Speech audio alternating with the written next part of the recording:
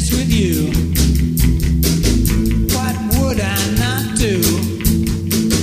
5 minutes with you. Lizzie, Millie, Reggie and Dolly are still being detained in an underground bunker in the dark depths of hidden London. The four of them anxiously await news of their release.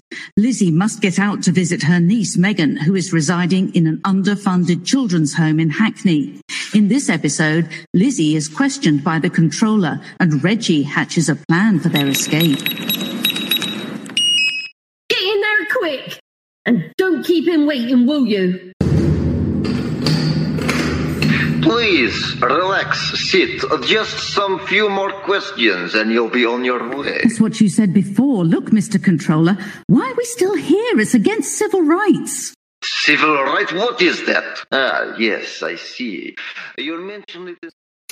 He who holds the key holds our destiny in the palm of his hands. Or is that the other way round? But it ain't our destiny he's holding.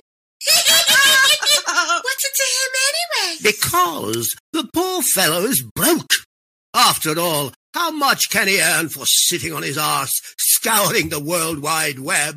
You'd be surprised. I know a girl who lives like an Arab princess and all she does is answer the phone now and again. Up in Mayfair. She's got legs up to her armpits. And she knows how to use them and all. Oh, and therein lies the answer. What's that then? Luca, my dear. Good old filthy Luca.